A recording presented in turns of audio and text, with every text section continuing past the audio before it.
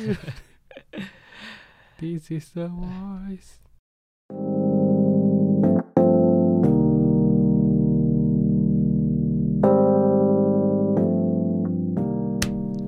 ยินดีต้อนรับเข้าสู่รายการ Get Swift Podcast ครับผมบาสครับผมเบนครับก็เราสองคนก็มาจากรายการ Get Swift Talk ผมชื่อบาสนะครับตอนนี้เป็น iOS Developer อยู่ครับไม่บอกครับที่ไหนบอกได้ไหมเอ่ย ผมก็บอกได้แหละโอเคผมอยู่ที่ Agoda ครับผมเบนครับเป็น Mobile Developer อยู่ที่ Agoda เหมือนกันโอเคไม่บอกว่าทำอะไร Mobile Developer ทำ2 อย่างทำ React Native นั่นเองใช่ครับ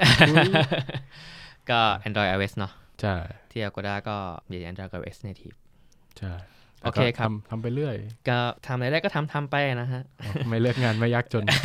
จริงๆก็อันนี้เป็น EP0 นะเราก็ไม่รู้เหมือนกันว่ามันจะออกเป็นยังไงบ้างเพราะว่าก็จากความนูบในการเซตอัพเครื่องก็เป็นชั่วโมงอยู่เหมือนกันเราลองเซตตั้งแต่ประมาณ 3:30 นเนาะครับนี่จะ 5:00 นแล้ว ก็เพิ่งจะได้อัดก็คือคอมไม่ได้ชาร์จตอนนี้แบตจะหมดแล้ว ก็คือจากที่เราอัดตัว Get Swift Talk กันไปเนี่ยเป็นเหมือนเป็นpair programming กันนะครับตอนนี้เป็นซีรีส์ของ Swift UI กับ UI Kit ใช่ versus กันแล้วกำลังทยอยปล่อยลง channel ต่างๆตอนนี้ปล่อยไป1 ตอนใช่ไม่แน่ใจว่าตอนที่ podcast ออกไปจะปล่อยไปกี่ตอนแล้วหรือว่ายังมีรายการอยู่หรือเปล่าก็ไม่รู้ เราจะยังอยู่ถึงวันนั้นหรือเปล่า แต่ว่าจาก feedback หลายๆคนก็คือเรา2คนค่อนข้างที่จะน่าบึ้งใช่เขาบอกว่าปกติเป็นคนเฮฮาแต่พอดูคลิปปุ๊บทำไมหน้าเครียดจังเลยจริงๆก็ถูกแล้วก็คือเราก็เครียดนะตอนนั้นกลัวจะกลายเป็นรายการตลกซะก่อนใช่ก็เก่งๆเราไม่เคยออกกล้องกันมาก่อนใช่ครับก็แต่ก็จะอยากทำพอดแคสต์ด้วยเพื่อที่ว่าเราจะอยากทำ อาจจะให้มันรีแลกซ์กว่าที่เราทำกับตัวpair programming ที่เป็น Get Swift Talk บางทีเราอยากพูดเรื่องเทคนิคอลแต่ว่าเราไม่ได้อยากเขียนโค้ดใช่ก็จริงๆเรายังไม่มีฟอร์แมตของรายการอย่างชัดเจนว่าเราจะทำอะไรโอเคในตอนแรกเนี่ยเดี๋ยวเราจะมีอยู่ด้วยกันประมาณ 2-3 ช่วง คือเลยไม่รู้เลยว่ามีกี่ช่วงแต่ anyway เรามีประมาณ 2-3 ช่วงโดยในช่วงแรกเนี่ยก็จะมาอัปเดตก่อนว่าชีวิตเป็นไงบ้างตอนนี้เป็นไงบ้างครับเบนดีครับดีเพราะช่วงนี้ก็อะไรก็เริ่มลงตัวเพราะว่าช่วงที่ผ่านมาผมจะยุ่งแบบไปงานอีเวนต์อาจจะแบบพบเห็นกันบ้างว่าแบบไอ้นี่ใครที่มาจาก Agoda อย่างเงี้ยช่วงที่ผ่านมาถือว่าอีเวนต์เยอะมากบางทีก็ทุกอาทิตย์เลยก็ว่าได้มันไม่ใช่แค่เสาร์อาทิตย์มันธรรมดาไหนจะมีตอัพไหนจะคอนเฟอเรนซ์ก็น่าจะซาลงนะครับตอนนี้ก็กลางกันยาแล้วก็ค่อนข้างชิลน่าสนใจว่าปีหน้าจะเป็นไงบ้างพี่ว่าปีนี้น่าจะเริ่มดรอปแล้วแหละเพราะมันใกล้จะปลายปีละใช่เราเดี๋ยวนี้โมบายไม่ได้แอคทีฟกันแบบเมื่อก่อนแต่พี่คิดว่ามันไม่แอคทีฟแต่ว่ามีคุณภาพนี่อย่างโมบายคอนเฟอเรนซ์รอบที่แล้วพี่ว่าสุดยอดพี่ชอบมากครับคุณซามูเอลเขาพูดได้ตนใจในหลายๆประเด็นเพราะเขามาจากบริษัทใหญ่ๆด้วยอย่าง Square อะไรอย่างงี้ใช่ ครับเบนชอบเซสชั่นไหนครับผมไม่ได้เข้าไปฟังแล้วผมเป็นสตาฟต้องดูแลสปีกเกอร์ใช่แต่ว่าผมว่าปีนี้งานก็ออกมาค่อนข้างดีนะเพราะว่าแบบปีแล้วเป็นครั้งแรกที่จัดก็เลยแบบยังไม่ค่อยลงตัวแต่ครั้งนี้รู้สึกว่าดูมีความเป็นคอนเฟอเรนซ์มากขึ้นแล้วแบบสปีกเกอร์เราเด็ดๆทั้งนั้นเลยใช่แล้วก็อินเตอร์เนชั่นแนลมากๆมีทั้งไทยมีทั้งจากต่างประเทศซึ่งพี่ว่าเป็นสัญญาณที่ดีสุดๆเลยสำหรับคอนเฟอเรนซ์ปีนี้ปีหน้าก็หวังว่าจะมีสปีกเกอร์เจ๋งๆคู่จากบริษัทคู่มาแบ่งปันความรู้ให้เรากันอีกต้องรอดูครับก็หวังว่าปีหน้าก็ต้องขอบคุณทีมงานด้วยแหละขอบคุณน้องเบนเป็น1ในสตาร์พี่ไม่ได้เป็นอยู่แล้วพี่เป็นแค่ไปฟังแล้วก็กินอาหาร กินแล้วก็กลับ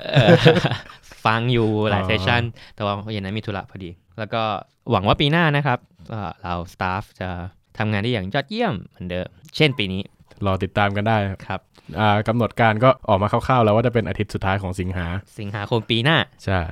ก็รอดูกันช่วงนี้พี่บาสเป็นไงบ้างก็เหนื่อยๆกับรายการนี่แหละครับก็ คือต้องบอกว่าเราเนี่ยไม่มีประสบการณ์ในการทำวิดีโอในการอัดเสียงคือเรียกว่าปกติวันๆเราก็อยู่แต่หน้าคอมเขียนโค้ดกลับบ้านนอนใช่ตอนนี้ก็ต้องคอยคิดแล้วว่าจะเนื้อหาจะเป็นยังไงบ้างเพราะว่าก็ถ้าเนื้อหาไม่ดีมันก็ไม่มีคนฟังถึงแม้คนฟังก็จะมาด่า ก็ไม่อยากให้เป็นอย่างนั้นนะครับก็พยายามจะเตรียมเนื้อหาให้มันดีถูกต้องเข้าใจง่ายแล้วก็ไม่ยืดเยื้อจนเกินไป เรียกว่าลองไปด้วยกันใช่ทั้งคนพูดและคนฟังนั่นแหละ ก็ไม่มั่นใจเหมือนกันคือเราก็เห็นหลายคนก็ทำแบบนี้กันนะครับก็คือส่วนมากพี่จะเห็นพวก JavaScript เนอะพววกเว็บเทคโนโลยีอะไรก็จะเห็นซะเยอะแต่ว่าของโมบายเนี่ยก็มีอยู่บ้างเหมือนกันแต่ของไทยยังไม่ค่อยชัวร์เห็นได้มีเป็นแบบเป็นวิดีโอ YouTube สั้นๆอะไรมากกว่าใช่แต่ก็ไม่ใช่ว่าจะไม่มีสักทีเดียวแต่ว่าเราก็ตั้งใจทำให้มันเป็นในแบบที่เราอยากให้มันเป็นแล้วก็ใน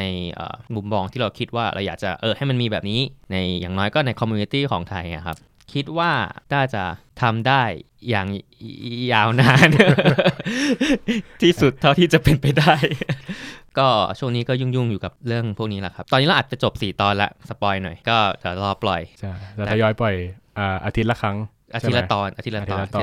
นแต่ก็ระหว่างเนี้ยก็จะไปเตรียมเนื้อหาแล้วเพราะอันนี้อาทิตย์ที่เราต้องมาอัดแล้วก็อาจจะมีเวลานะเพราะว่าผมก็ทำงานประจำใช่ไหมครับเป็นก็ทำงานประจำที่เดียวกันแต่โชคดีคนละทีมโชคดี ก็คนละทีมก็คือมีงานของตัวเองต้องทำบางทีก็ต้องโฟกัสที่งานประจำก็จริงก็ใช้เวลาว่างช่วงที่ผ่านมาใช่อยากให้รู้ว่าเราตั้งใจทำงานประจำมากๆสุดยอดไปเลยครับใช่ปีนี้เขาเป็นอะไรหากคนที่ฟังอยู่ ใช่ก็ตอนนี้เริ่มอัดเสร็จแล้วก็เดี๋ยวขอเอาไปเตรียมเนื้อหาทบทวนความรู้หลายๆอย่างแล้วก็ดูว่าจะเอาอะไรมาพูดคุยกันได้บ้างในตอนหน้าครับฝากเพจหน่อยไหมครับเพจ Facebook ก็ Get Swift Talk ครับผมจริงๆเรามีทั้ง Facebook Twitter และ YouTube ด้วยครบทุกช่องทางครบก็คือเลือกรับชมได้ตามช่องทางที่คุณสะดวกใช่ก็ทุกช่องทางก็ได้ใช่หรือใช่แล้วคือเอาที่คุณสะดวกเลยอย่าให้ง่ายต่อคนฟังคนดูแล้วก็ถ้าเป็น Facebook ก็ฝากกดไลค์เพจด้วยถ้าเป็น YouTube ก็ฝาก Subscribe Twitter ก็ฝาก Follow ด้วยฝาก Follow ด้วยตอนนี้ยอด Follow น้อยมาก1 คน 2 คนแล้ว แต่ก็โอเคไม่เป็นไรคือทำก็ทำด้วยความตั้งใจว่าอยากจะแชร์สิ่งที่เรารู้อาจจะรู้ไม่มากเหมือนคนอื่นแต่ก็คิดว่าน่าจะเอาที่เราคิดว่ามันน่าสนใจแล้วกันก็น่าจะจบช่วงอัปเดตชีวิตข่าวสารต่อไปเดี๋ยวเราจะเข้าช่วง News Update หน่อยว่าช่วงนี้มีอะไรใหม่กันบ้างช่วงนี้มีอะไรบ้างคือข่าวของเราเนี่ยคงจะเป็นเกี่ยวกับไม่พ้น iOS หรือ Apple นั่นแหละจริงๆแต่ว่าเรา2คนเนี่ยไม่ได้เป็นกูรูทางด้าน Apple หรืออะไรประมาณนั้นเพราะ day to day job แล้วก็คือการเขียนโปรแกรมแต่ก็อยากจะอัปเดตอะไรที่มันน่าสนใจในเชิงของเทคนิคบ้างในแวดวงของ iOS หรือ Apple อะไรประมาณนั้นมี Android ได้ไหมครับต้องดูหัวข้อไปแต่รายการมันชื่อ Swift ใช่มันชื่อ Get Swift Podcast ซึ่งจริงๆมันก็ได้นะ จริงๆก็ไม่แล้วนะครับก็คือถ้ามันมีอะไรน่าสนใจเราก็อยากจะเอามาแชร์นั่นแหละโอเควันนี้มีข่าวอะไรบ้างครับน้องเบนก็ล่าสุดวันที่10วันที่9ใช่ไหมหรือเปล่าหรือวันที่11วันที่เรียกว่างาน Apple Event เมื่อคืนวันจันทร์หรือคืนวันอังคารเมื่อ2 วันที่แล้วนะใช่เมื่อ2 วันที่แล้ว ก็คือวันที่นั่นแหละวันที่9เข้าวันที่10ก็ Apple Event เปิดตัว Product ใหม่ก็จะมี iPhone 11 iPhone 11 Pro iPhone 11 Pro Max โอเคแล้วก็แบบ Apple Watch นี่นั่นแต่ว่าที่น่าสนใจสำหรับ developer เนี่ยผมว่าในงานเนี่ยไม่มีการพูดถึง iOS 13 เลยแม้แต่นิดเดียวเขาไม่ได้บอกปกติจะมีขึ้นว่าแบบเนี่ยเดี๋ยว iOS 13 จะเปิดให้โหลด GM คืนนี้หรืออะไรอย่างนี้แต่ว่าอันนี้เงียบไม่เลยใช่แต่ว่าหลังจากวันนั้นวันที่11เขาก็แอบอัปเดตมาในไซต์เงียบๆว่า iOS 13 ครับ GM ออกมาแล้วตัว GM เนาะตัว Golden Master นั่นเองก็มาพร้อมกับ Echo 11 ด้วยก็ GM เหมือนกันถามว่า GM มันดียังไงหรือมันคืออะไรเอา GM มันคืออะไรก่อนก็จริงๆ GM เนี่ยมันคือ Golden Master นะไม่ใช่ Game Master โอเคมันคือ OS เวอร์ชันที่เป็น Golden Master หมายความว่าอะไรก็คือปกติเนี่ย iOS เวลา iOS ออกใหม่ไซเคิลมันก็คือเป็นเบต้าก่อนก็จะออกมาตั้งแต่ WWDC แล้วก็ทยอยออกรีลีสทีละเบต้าจนกระทั่งเบต้าตัวสุดท้ายก่อนที่จะเป็น Stable หรือตัวเดียวกับ Stable นั่นแหละตัวเนี้ยจะเรียกว่า GMเป็นตัวที่สำหรับให้นักพัฒนาเอามาลองดูว่าถ้า iOS 13 เป็น stable version เนี่ยมันจะเป็นยังไงก็คือเหมือนกับให้เรามาลองเล่นก่อนเพราะว่าวันที่ iOS 13 เปิด stable จริงๆเนี่ยนักพัฒนาอาจจะเตรียมไม่ทันถูกไหม ถ้าแบบอยู่ดีเช้าวันนี้ยูเซอร์เป็นกันหมดแล้วแอป crash โอ้ซวยไปยิ่งแอปธนาคารอะไรเงี้ยใช่พวกแอปธนาคารแอปที่แบบมีใช้ API แปลกๆหรือใช้ library ที่เป็นแบบ native library แบบเขาก็เลยมีตัว GM นั่นแหละเพื่อที่จะให้นักพัฒนาเนี่ยเอามาลองรันดูก่อนว่าประมาณ1อาทิตย์ก่อน server ออกมันก็จะได้ตัวนี้มาใช้ซึ่งถามว่าในฐานะ developer เราต้องทำอะไรบ้างสิ่งที่สำคัญเลยมั่นใจว่าแอปคุณไม่ crash UI broke UI พังเนี่ยมัน usable ยังใช้งานได้ยังเปิดแอปได้แต่ถ้าแอป crash เลยเนี่ยเปิดปุ๊บเด้งตั้งแต่หน้าโฮมเข้าไปแล้ว crash เลยเนี่ยอันเนี้ยมันเจ็บหัวใจนะเราเปิดแอปก็ไม่ได้มัน crash ทำมาแทบตายกดปุ๊บดำเลยครับใช่ก็เขาก็เลยทำให้แบบให้นักพัฒนานั่นแหละมาลองรันดูว่าแอปเรา target iOS 13ได้ไหมก็ลองรันแล้วก็เลยมีตัว Echo 11ด้วยก็ลองเซตด้วยว่าถ้าเซต deployment 13เนี่ยcompile ได้ไหมมีอะไรพังไหมอะไรอย่างงี้ก็คือเป็นช่วงที่เรียกว่าปั่นแอปแล้วกันแบบคอยเช็ค stability ว่าแบบแอปเราพร้อมหรือเปล่าซึ่งจริงๆแล้วเนี่ยมันมีเบต้ามาอย่างยาวนานหลังจากดับ DC เนี่ยตั้งแต่เดือนมิถุนายนเนี่ยมันก็มีเบต้า1 2 3 4 5เรื่อยมาไปเรื่อยเลยก็คือมาถึงเบต้า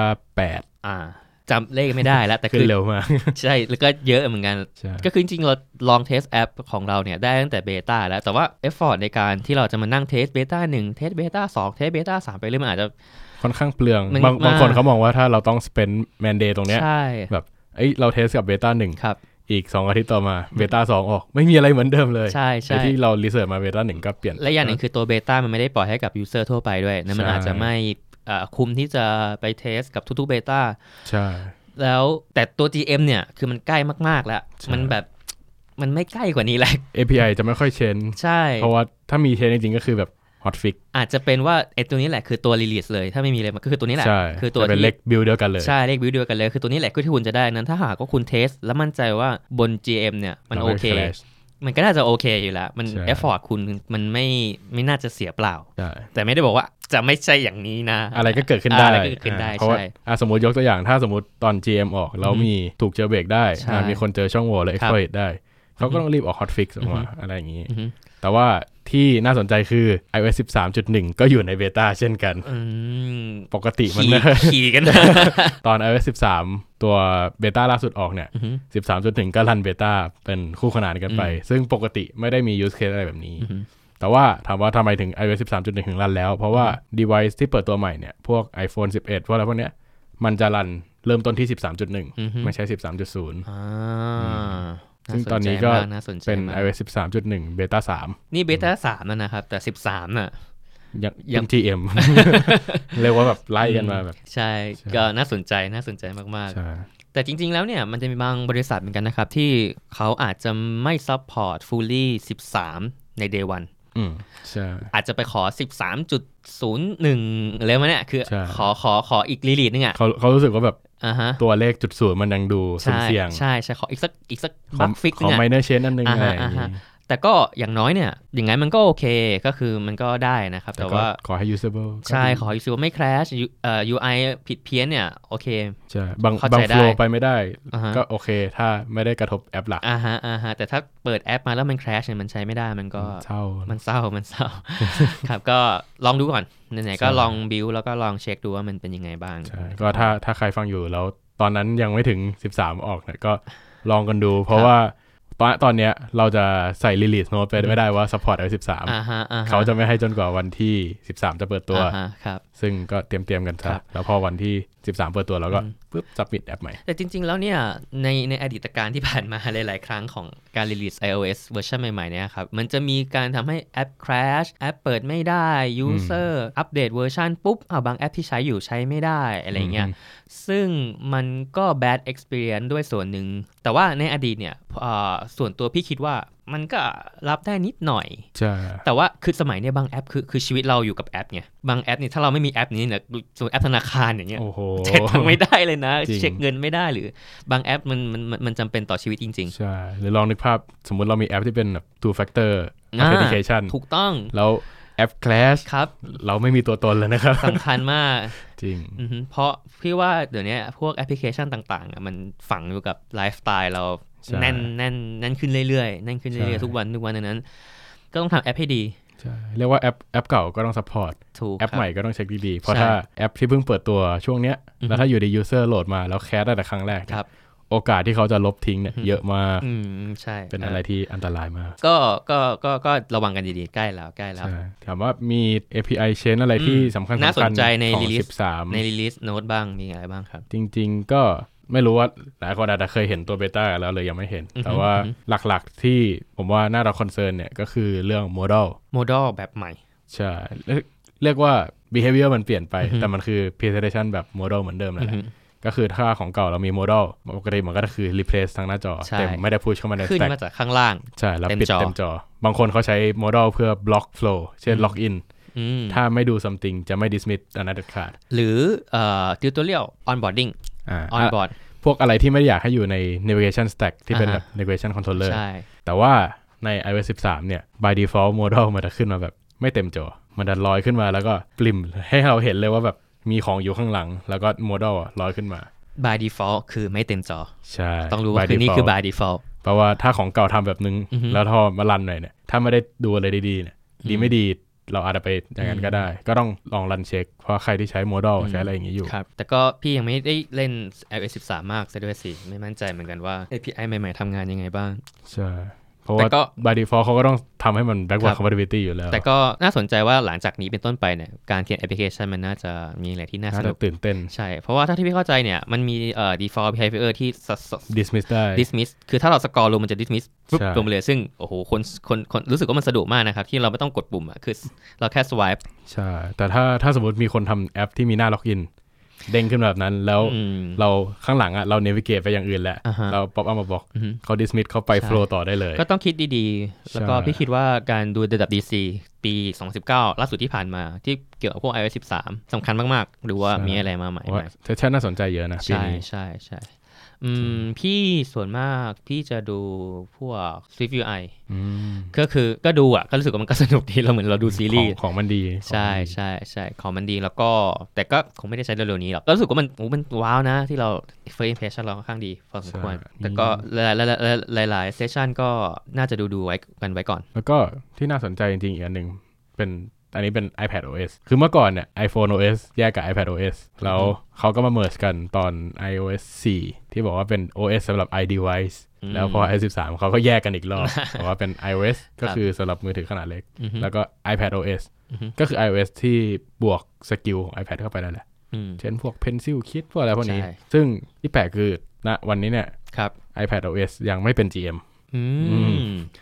ไม่ได้ไปตาม iOS ก็ไม่รู้ว่าอยู่กันยังไงเนี่ยไม่รู้ว่าเกิดอะไรขึ้นก็เลยรีลีสออกมาไม่ทันจริงๆแล้วเนี่ยเท่าที่พี่เห็นแล้วก็เข้าใจมาเนี่ยไอตัว iPad OS เนี่ยมันก็เป็น iOS แทบจะใช่เลยใช่คือเขาเรียกว่าข้างในเหมือนผมว่าข้างในเหมือนกันแต่ว่าข้างนอกสุดเนี่ยฝั่งโฮมฝั่งอะไรเริ่มมีสิ่งของมากมายแบบพวกแท็บวิดเจ็ตที่เพิ่มขึ้นมาอะไรอย่างเงี้ยแต่ว่าสิ่งที่สำคัญพี่คิดว่ามันคือจุดเริ่มต้นว่าต่อไปนี้เนี่ยถ้าเราเพิ่มอะไรเข้าที่ iPad OS เนี่ย iPhone อาจจะไม่มีหรือในทางตรงกันข้ามคือเหมือนเป็นจุดทางแยกละจุดแตกหักไอ้วันเนี้ยมันอาจจะเหมือนกันต่อมาข้างหน้าเนี่ยพี่คิดว่ามันน่าจะต่างกันเรื่อยๆใช่ที่ใน Pencil Kit ก็แตกมาแล้วตัวนึงเพราะว่า iPhone ไม่มี Apple Pencil ครับ for nowในรูมกันข้างหน้าในอนาคตอาจจะมีสิ่งที่เรียกว่าอะไรนะ stylish who needs stylus เรามี5นี้อยู่แล้วนะคุ้นๆเรื่องเลยแต่ใครจะไปรู้ใช่ไหมครับใช่แล้วอีกอย่างหนึ่งคือว่า iPad OS เนี่ยพี่คิดว่ามันน่าจะทำมาเพื่อ device ที่จอใหญ่เพราะว่ามันใน Xcode ตัวใหม่มันมี1คลิกที่ให้ convert จาก iPad OS เป็นแอปบน Mac ใช่เป็นตัว Catalyst ไอ้ตรงนี้แหละน่าสนใจว่าคนที่ทำแอปเนี่ยจะทำอะไรกับมันได้บ้างจะมีแอปบน iPad เนี่ยที่ไปอยู่บน iOS ที่ไปอยู่บน Mac เนี่ยเยอะแค่ไหนแล้วก็มีแอปอะไรบ้างที่น่าสนใจใช่เพราะว่าเมื่อก่อนเราจริงๆเราก็ทำถ้าสมมุติเป็นแอปทั่วไป utility อย่างเงี้ยเขาก็มองว่าเราทำแอปให้ support iPhone ใช่เสร็จแล้วเราไม่พังใน iPad ก็พอก็คือบางคนก็จะทำเป็นแอปเล็กไปยืดให้เต็มจอซึ่งน่าเกลียดมากหรือบางคนก็แบบลองไปยุบใส่ Master Detail View ให้มันดูแบบดีขึ้นหน่อยซึ่งมันสามารถแยกได้ว่าแบบแอปเดียวกันเนี่ยอาจจะมี use case ที่ใช้งานไม่เหมือนกันบนแพลตฟอร์มที่แตกต่างกันอะไรแบบนี้ก็เป็นเรื่องที่น่าตื่นเต้นเหมือนกันว่าเราจะเห็น Mac แอปใน Mac Store Mac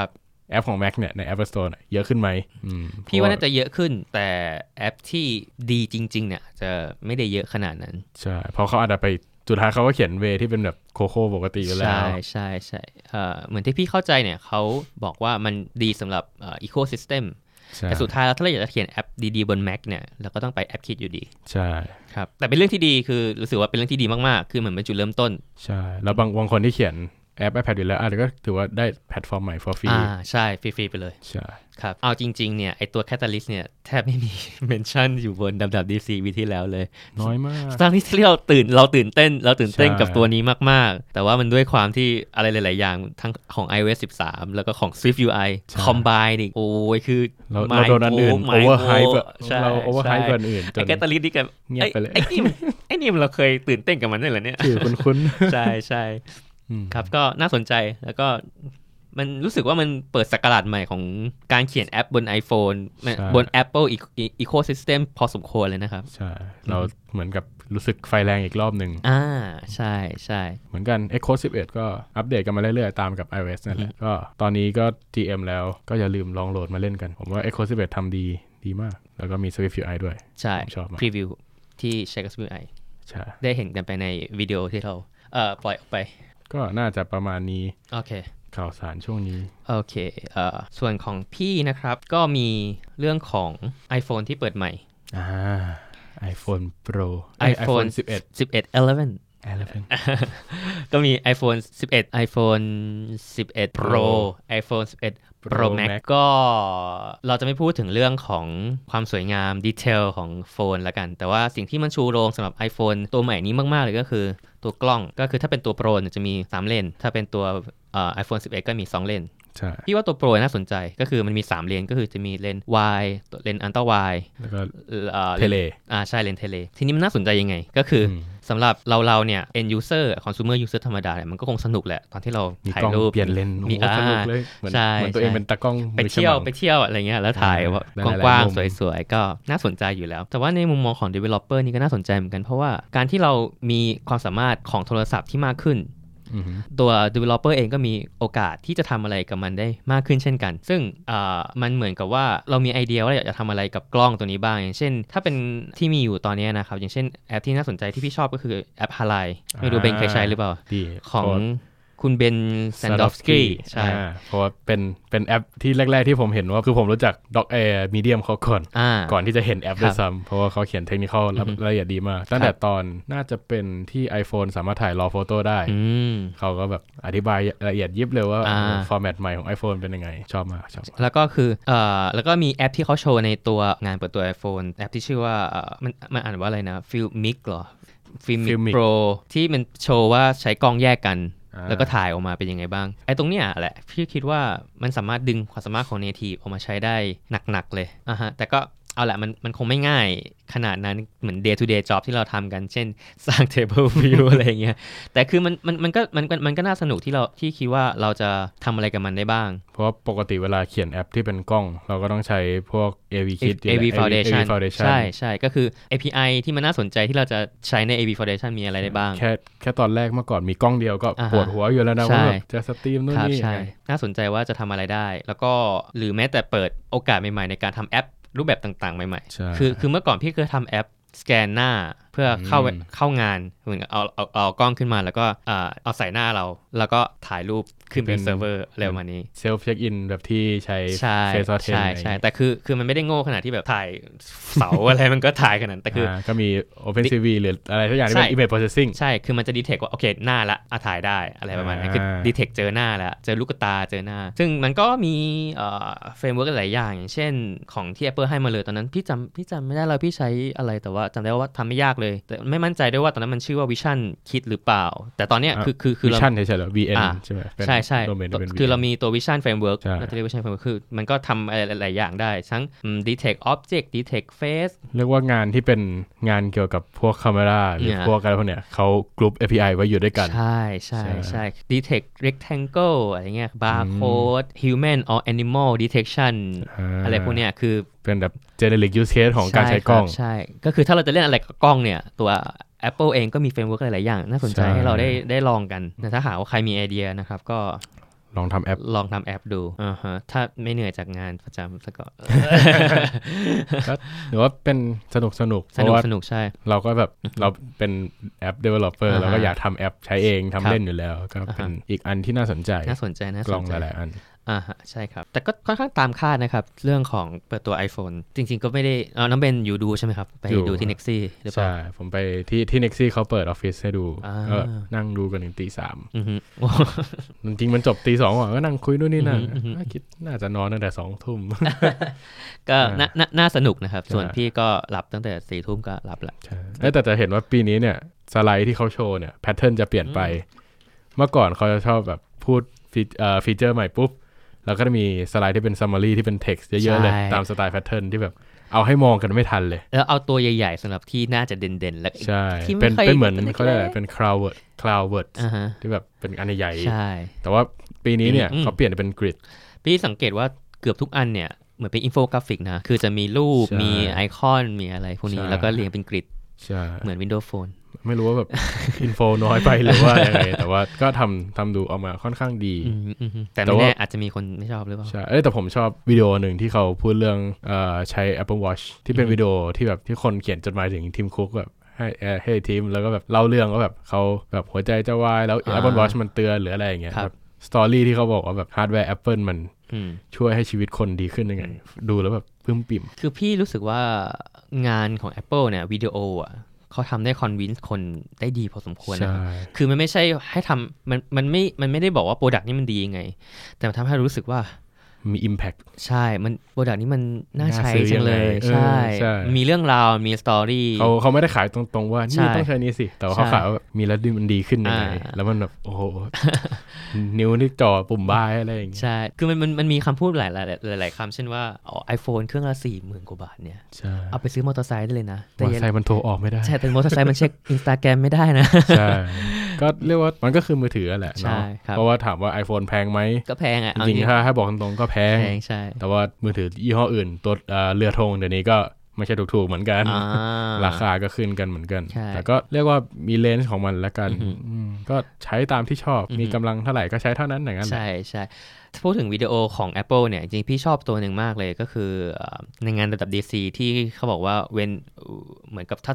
เวลาที่ทุกคนหลับอยู่เรากำลังทำตามความฝันอยู่เหมือนกับว่าคุณกำลังเขียนแอปอยู่ไม่รู้จะจำได้หรือเปล่าที่เหมือนแบบตอนกลางคืนเลยนะมืดๆแล้วก็นั่งเขียนโปรแกรมคุณมากที่แบบมีคนเขียนโค้ดแล้วใช่แล้วก็ตอนแรกก็จะแบบเป็นอาการปกติคือมันรันไม่ได้วะมันเกิดอะไรขึ้นไม่เข้าใจอะไรเงี้ยแล้วพอรันได้ก็แบบโหสุดยอดอะไรเงี้ยซึ่งมันก็ประมาณนั้นนะครับบางทีคือพี่รู้สึกว่ามันประทับใจส่วนตัวคือมันประทับใจว่าวิดีโอมันทำได้เหมือนเราดีจังหรือว่า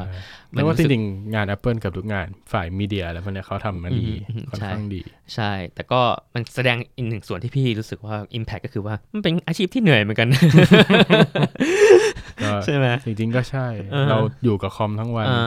แต่ว่าถ้ามองอีกมุมนึงก็คือเรา deliver ของบางอย่างให้คนใช้แล้วเราไม่ได้มีแค่เราคนเดียวที่ทำใช้คนเดียวแต่ว่าแบบทำไมถ้าเราเผื่อแผ่ทุกคนได้มันก็ฟินใช่อีกอย่างหนึ่งพี่ว่ามันก็สนุกนะครับการเขียนโปรแกรมส่วนตัวนะ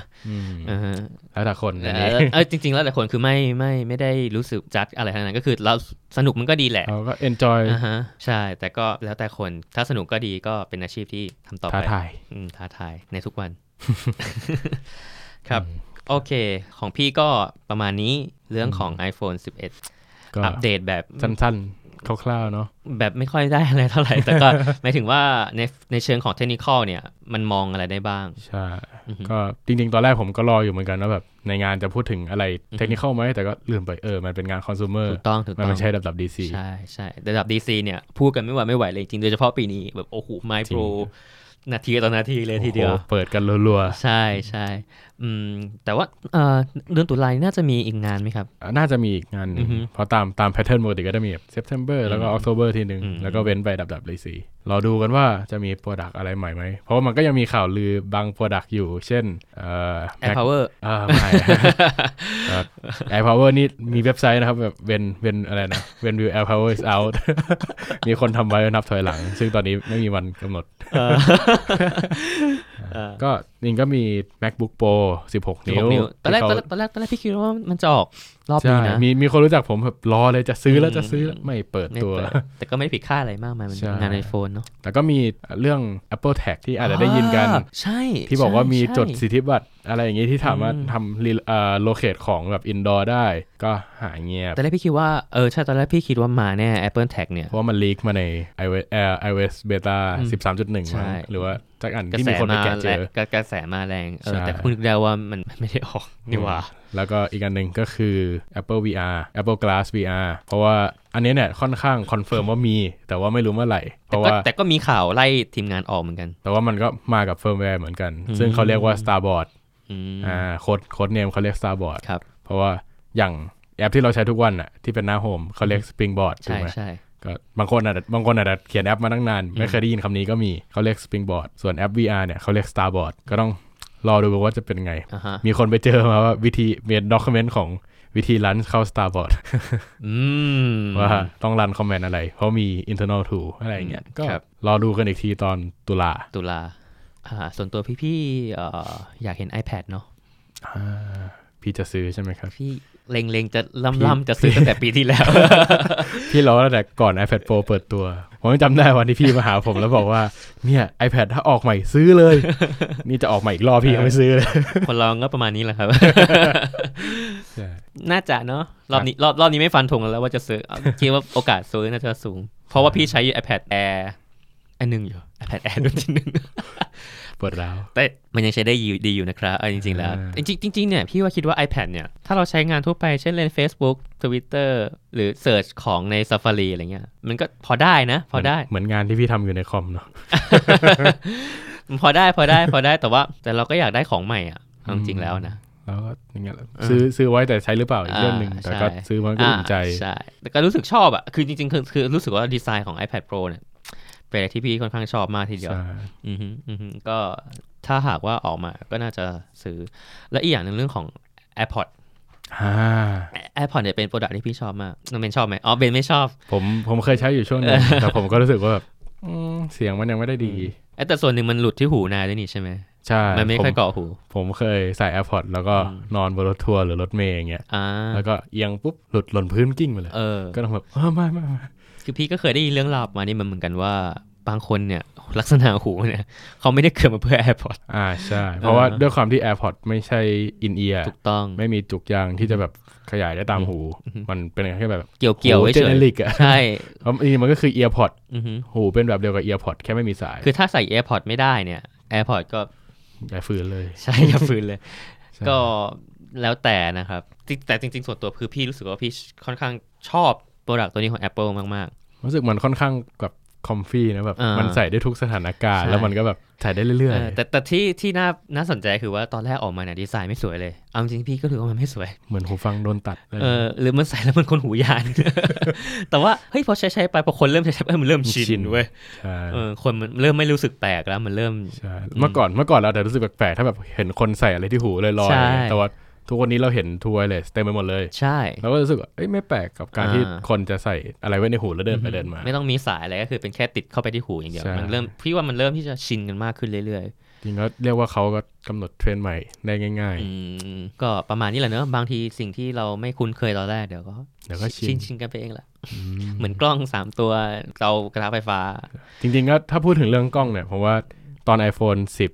ออกมาคนก็ด่ากันเยอะคนบอกไม่สวยกล้อง2อันไหนจะนอชสรุปตอนนี้เป็นยังไงครับเกือบทุกรุ่นสแตนดาร์ดคือมีนอชหมดเลยคิดว่าก็เริ่มชินนั่นแหละใช่เพราะตอนนี้เนี่ยiPhone ต่ำสุดที่ขายอยู่ในช็อปเป็น iPhone 8ถ้าหลุดจาก iPhone 8ปุ๊บแปลว่าไม่มีนอชทั่วโลก ทุกคนต้องใช้นอชกันหมดแล้วก็คือเขาค่อนข้างไมเกรดเร็วแล้วแบบทำอะไรให้มันติดตาคนแค่นั้นเองส่วนตัวพี่ไม่มีปัญหากับนอชนะพี่รู้สึกว่ามันก็โอเคแต่กับบางคนนี่แบบไม่ได้เลยรู้สึกว่าถ้ามีติ่งก็ฟิลอินให้สีดำไปเลยก็ได้มันก็ตกลงมาคล้ายๆมันน่าจะของ Samsung ไหมครับที่ไม่เคยมีนอชจะเป็นแบบล่าสุดเป็นรูใช่ไหมใช่เป็นรูเป็นพันช์โฮลแต่ว่าก่อนหน้ารุ่นรูเนี่ยจะเป็นเคิร์ฟคือถ้าอะไรที่ดันไม่ได้ก็ไม่ต้องใส่จอตรงนั้นก็ได้ใช่อะไรมันแต่ว่าพอเป็นของ iPhone มันจะเป็นนอชที่มันพี่ว่ามันก็ยูสฟูลอยู่นะคือมันมีเรื่องของเวลาสัญญาณต่างๆใช่ไหมครับแล้วถ้าหากว่าสมมติว่าถ้าเราต่อ hotspot อยู่มันจะขึ้นเป็นสีน้ำเงินใช่เอาเขาเรียกพวกเมื่อก่อนเขาเรียกไอ้ in-call status bar หรืออะไรสักอย่างที่เวลาทั้งแถบเลยใช่ไหมใช่เวลาคุยโทรศัพท์เวลาใช้ location เวลา navigation เมื่อก่อนเนี่ยมันจะเป็นแถบสีฟ้าเหมือนเวลาคุยโทรศัพท์เด้งลงมาใช่อันหน้าจอเป็นสีแดงอะไรประมาณนั้น record อยู่เป็นสีแดงใช่ตอนเนี้ยพวกนั้นก็ย้ายไปอยู่บนนอชซ้ายมือใช่ไปครอบอยู่ตรงนาฬิกาก็ไม่แย่นะประหยัดที่ดีก็เรียกว่าเอาของที่มีอยู่มาใช้ได้น่าสนใจแต่ก็นั่นแหละมันก็แล้วแต่ความชอบแต่ละคนซึ่งก็บังคับกันไม่ได้ชอบแบบไหนก็ใช้แบบนั้นเนาะใช่หรือถ้าเลือกไม่ได้ก็ใช้ทุกอย่างไอเลือกไม่ได้ใช้ทุกอย่างเนี่ยพี่เห็นหลายคนละพกมา2เครื่องเลยไปกินข้าวตั้ง1เครื่อง2เครื่องคุ้นมากเลยคุ้นมากคนแถวนี้แหละครับแล้วไม่ใช่แค่คนเดียวนะมี2มีหลายคนอยู่ก็โอเคครับชอบแบบไหนก็ใช้แบบนั้นเนาะชอบทุกอย่างก็ใช้แม่งทุกอย่างเลยโอเคข่าวของพี่น่าจะหมดแล้วต่อไปเข้าสู่เรื่องของเมนท็อปิกของเราที่เราอยากพูดมานานมากนั่นคือเรื่องของ The Get Swift Talk เราไม่เคยพูดกันเลยเนาะว่าทำไมเราถึงมีรายการนั้นใช่ดีเราก็เปิดตัวตุ้มเลยแต่หารู้ไหมว่าก่อนที่เราจะเปิดตัวเราอัดกันมานานมากจริงเราอัดกันหลายรอบมากสำหรับตอนที่1ตอนที่1น่าจะอัดประมาณ3รอบหรือ3รอบครึ่งลองแอบสังเกตเรามีอีสเตอร์เอ็กอยู่ในรายการลองสังเกตเช่นแบบทรงผมหรือว่าเสื้อผ้าเวลาที่อัดเวลาครีเอทไฟล์อะไรพวกนี้ลองสังเกตกันดีจะเห็นว่ารายการนี้อยู่กับเรามานานแล้วอยู่กับเรามาตลอดเวลาแต่เราไม่ได้ปล่อยมันสักทีนึงก็ติดปัญหาหลายๆอย่างจนสุดท้ายก็ได้ปล่อยตอนที่1เสียทีก็ทำไมถึงคิดทำ Get Swift Talk ก็เล่าให้ฟังนะครับก็อยากทำนะครับจริงๆแล้วก็คือถ้าไม่อยากก็คงไม่ทำถูกไหมก็ใช่ ก็คืออยากทำแล้วก็รู้สึกว่าเราอยากที่จะพูดว่าแบ่งปันความรู้มันก็ดูกระดากปากไปนิดนึง ใช่ไหมเพราะเราก็ไม่ได้เก่งอะไรขนาดนั้นแต่ว่าเราคิดว่าเราอยากจะทำอะไรที่เราเองรู้สึกชอบแล้วเราเองรู้สึกว่าสนใจอยากจะให้คนอื่นรู้ว่าเฮ้ยมันเจ๋งอย่างนั้นมันเจ๋งอย่างนี้อะไรแบบนี้เราเห็นอย่างนี้แล้วรู้สึกอิมเพรสเราแบบใช่อยากมีเพื่อนมาแชร์อยากให้เขาเอนจอยด้วยกันใช่ครับใช่อย่างน้อยก็มีเพื่อนเมาได้การที่เราไปบอกเขาเฉยๆว่าเฮ้ยการเขียน iOS มันสนุกนะไม่เห็นภาพใช่ไหมครับใช่ไหมแต่ถ้าเราทำรายการขึ้นมาเรามาเขียนให้ดูเฮ้ยมันประมาณนี้นะแล้วไม่ต้องตอนยาวมากสั้นๆดูทุกอาทิตย์เหมือนซีรีส์ดูไปเรื่อยๆมันน่าจะมันน่าสนุกว่ะเผื่อจะรู้สึกไฮป์ไปกับพวกเราใช่ใช่คือตอนนี้เรารู้สึกไฮป์มากใช่คือเอาจริงๆคือพี่รู้สึกว่าโลกของเว็บไซต์ที่เป็นเว็บเทคโนโลยีมันไปไกลมากจริงมันไปเร็วแล้วก็คนก็ไฮป์กันตลอดเวลา แล้วก็แต่โมบายเนี่ยค่อนข้างเงียบๆเนาะจริงๆก็ใช่เพราะว่าโมบายมันก็คือโมบายเพราะจริงๆทั้ง2แพลตฟอร์มเลยทั้ง iOS Android เนี่ยก็อยู่กันมา10กว่าปีเป็น10ปีแล้ว Android ก็ถึง Android 10 iOS ก็ iOS 13ก็อยู่กันมานานแล้วแต่ว่าถามว่านับตั้งแต่ช่วงแรกๆจนถึงตอนนี้พาราไดม์ในการเขียนแอปหรือว่าในการ development ของมันแทบไม่ต่างจากเดิมใช่เพราะสุดท้ายเราก็มองว่ามันก็คือโมบายมันจะเอามือถือไปเปิดเซิร์ฟเวอร์มันก็ไม่ได้ถูกมันก็แนวทางการใช้งานแนวทางการ development มันก็ขึ้นอยู่กับแพลตฟอร์มที่เราทำใส่ซึ่งมันก็เป็นอย่างนี้มานานแล้วแต่ว่าช่วงนี้โดยเฉพาะหลังจากงานดับดีที2019เนี่ยพี่รู้สึกว่ามันมีหลายๆอย่างที่น่าสนุกมากๆเลยที่เราจะได้เล่นกันต่อไปทำอะไรออกมาใหม่ๆรู้สึกเหมือนหัดเขียน iOS อีกครั้งนึงใช่คือพี่คิดว่ามันเคยมียุคที่เรารู้สึกว่าโมบายมันจะตายหรือเปล่านะหรือว่าพี่รู้สึกว่ามันเริ่มผ่านจุดนั้นมาแล้วคือเอาจริงๆเราเป็นซอฟต์แวร์เอนจิเนียร์นั่นแหละงานของเราก็คือการแก้ปัญหาการทำงานใช่ไม่ได้อยู่ว่าทำแพลตฟอร์มไหนทำใส่แอปทำใส่เว็บทำแบ็กเอนด์สุดท้ายเราก็คือซอฟต์แวร์เอนจิเนียร์เราเป็นซอฟต์แวร์เอนจิเนียร์เราเจอปัญหาเราคิดโซลูชันเราโซฟมันใช่ซึ่งมันจะเป็นอะไรก็ได้จริงๆแล้วขึ้นอยู่กับปัญหาสมมติว่าถ้าหากว่าเราได้งานมาให้ทำบล็อกสมมติเป็นแอปพลิเคชันบล็อกอย่างเงี้ยพี่คงบอกว่าไปทำเว็บเถอะทำโมบายมันอาจจะไม่เหมาะเราก็จะคือเราเลือกทูที่ถูกกับงานใช่เราไม่ฝืนใช่แต่ไม่ได้บอกว่าการเขียนโมบายมันจะ useless ไปเลยคือมันมีอะไรหลายๆที่สนุกที่เราอยากทำแล้วเราก็มันไม่สามารถบีทได้ด้วยเทคโนโลยีอื่นๆก็คืองานเนี้ยมันอยู่ที่โมบายอย่างเช่นอย่างที่พูดไปเมื่อกี้เรื่องกล้องเรื่องอะไรพวกนี้ครับก็คือยังไงคุณก็ต้องเขียน native มีก็เรียกแต่ละอันก็มีเสิร์ฟจุดประสงค์ไม่เหมือนกันเราก็ pick the right tool for the right job อะไรประมาณนั้นแล้วก็เห็นว่าคือเราก็อยากจะทำในสิ่งที่เราถนัดซึ่งเราก็คงไม่ถนัดเว็บเราก็เลยทำโมบายมากกว่าเราก็เลยทำโมบายมากกว่าโดยเฉพาะพี่แล้วไม่อาจจะเป็น cross platform Android iOS ใช่ไหมครับแต่ว่า พี่เองคนเดียวก็คือ iOS จัดมากเกือบทั้งชีวิตครึ่งค่อนชีวิตอะไรประมาณนั้นก็คือถ้าให้ทำในสิ่งที่มั่นใจที่จะพูดก็คืออันน่าจะมั่นใจในส่วนของ iOS มากที่สุดก็เลยคิดว่าเอาวะเดี๋ยวเรามาลองทำอะไรแบบนี้ดูบ้างให้มันดูว่ามันจะเกิดอะไรขึ้นบ้างก็คือก็สนุกนั่นแหละแต่ก็ลองดูว่าจะเกิดอะไรขึ้นบ้างต่อไปแล้วน้องเบนเป็นไงบ้างครับจากการที่อัดไปแล้ว4ตอนประมาณ8รอบก็ตอนแรกๆจำบทไม่ค่อยได้เลยพอถ่ายซ้ำๆๆตอนนี้รู้เลยว่าเนี่ยซีนต่อไปจะเป็นยังไงก็เรียกว่าปกติผมก็จะว่าไปก็ผมไม่ค่อยได้เขียน iOS เท่าไหร่คือเมื่อก่อนนู้นผมก็เขียน iOS ก็คือ2 ปีแหละเขียน iOS แล้วก็พอทำงานก็เขียน Android แล้วก็เขียน iOS ก็คือแค่ช่วงเวลาว่างนั่งอ่านเล่นนั่งอะไรพวกนี้ ก็แบบไม่ได้เขียนจริงจังพอได้กลับมาดูนี่อีกรอบก็รู้สึกแบบเราได้เห็นวิธีการเขียน iOS ที่แปลกไปอย่าง Swift UI เพราะว่าปกติเวลาเขียน UI Kit มันก็มีแพทเทิร์นของมันเนาะแล้วก็ช่วงที่ผมเขียน Android มันก็เขียนแพทเทิร์น Android อันนึงหรือผมไปเขียน React Native มันก็เป็นแบบนึงเรา Flutter อีกมีหลายทางมากที่จะเขียนแอปตัวนี้ Kotlin Native อีกคือ Kotlin Multi Platform คือลองทำ prototype ไปหลายอย่างมากสุดท้ายก็พอปีนี้มาปุ๊บก็เจอทั้ง Jetpack Compose ของ Android ที่เขาเคลมเลยว่าเป็น Declarative UI เสร็จแล้วก็ต่อที่ Swift UI ที่เป็น Declarative UI เหมือนกันก็รู้สึกว่ามันคงมาเวนี้แล้วแหละเรียกว่าได้เห็นพาราไดม์ใหม่ในการเขียนแอปโมบายก็รู้สึกสนุกดีก็หลังจากนี้น่าจะเห็นอะไรไฮป์ไปอีกรอบหนึ่งเพราะว่าก็เห็นเริ่มมีคนถามเหมือนกันว่าแบบถ้าไม่เคยเขียน iOS มาก่อนเลยแล้ววันเนี้ยจะหัดเขียน iOS ควรใช้ Swift UI หรือใช้ Swift ใช้ UI Kit ดีใช่ก็เป็นคำถามที่ผมรู้สึกว่ามันมีโอกาสที่จะมี conversion rate จาก user กลุ่มอื่น developer กลุ่มอื่นมาเขียน iOS มากขึ้นใช่เอาจริงๆเนี่ยมันตั้งแต่สมัยก่อนนู้นเลยที่เขียน iOS ใหม่ๆเนี่ยเราก็คงไม่มีทางเลือกมาเราต้องใช้ Objective-C ซึ่งก็อย่างที่รู้กันว่า syntax ของ Objective-C เนี่ยมันปวดร้าวฮะมันมีความสวยงามในตัวของมันเองในแบบของมันเอง ซึ่งบางคนก็ชอบบางคนเห็นแล้วก็แบบโอ้ยนี่อะไรวะเนี่ยอะไรเงี้ยนะฮะซึ่งจริงมันเหมือนเป็นกำแพงส่วนหนึ่งนะที่ทำให้คนบางครั้งไม่ก้าวเข้ามาเลยไม่ก้าวเข้ามาเขียนแอปบน Apple Platform เลยหรือแม้แต่บางคนก้าวเข้ามาแป๊บนึงรู้สึกว่าก้าวออกอย่างรวดเร็วก้าวออกดีกว่าก็มีใช่ไหมครับซึ่งพี่คิดว่า Apple เขาก็น่าจะเห็นจุดนี้บ้างนั่นแหละอาจจะไม่ใช่เหตุผลทั้งหมดนะแต่ว่าก็คงบ้างในเหตุผลนี้เขาก็เลย introduce ภาษาใหม่ขึ้นมาในปี2014ใช่พี่จำได้ความรู้สึกตอนนั้นคือรู้สึกอึ้งรู้สึกเฮ้ยมึนงงมากเฮ้ยอะไรวะไม่มีดอกจันที่เราคุ้นเคยไม่มีวงเล็บแบคเก็ตกล้ามปูใช่ไม่มีโคลอนอีกต่อไปแล้วไม่มีเซมิโคลอนอีกต่อไปแล้วค่อนข้างฉีกจาก Objective-C ที่เป็นอยู่ใช่แล้วก็เรื่องของ Memory Management ก็เปลี่ยนไปหลายอย่างมี struct ก็ value type ว่ะมาได้ยังไงวะเนี่ยอะไรเงี้ยก็จะงงอยู่สักพักนึงแต่ก็ถ้าหากว่าใครจำได้ตอนนั้นเนี่ยเราไม่ใช่แบบวันรุ่งขึ้นเราตื่นมาเขียน Swift เลยนะเรียกว่าช่วงเวลาที่ใช้ Migrate ค่อนข้างนานมาก Adoption rate ไม่ได้หวือหวามากคือมันแพนิคนิดนึงแต่ว่ามันไม่ใช่ทันทีอ่ะคือมันมีคือถึงแม้ทุกวันนี้นะครับ Objective-C ก็ยังมีอยู่ใช่เราหนีไม่พ้นหรอกใช่เราหนีไม่พ้นอยู่แล้วไม่ว่าจะด้วยของ Legacy Project ไม่ว่าจะด้วยของข้อจำกัดอย่างตอน Swift 1เนี่ยบางคนก็บอกว่าเขียน Swift 1มาพักนึงแล้ว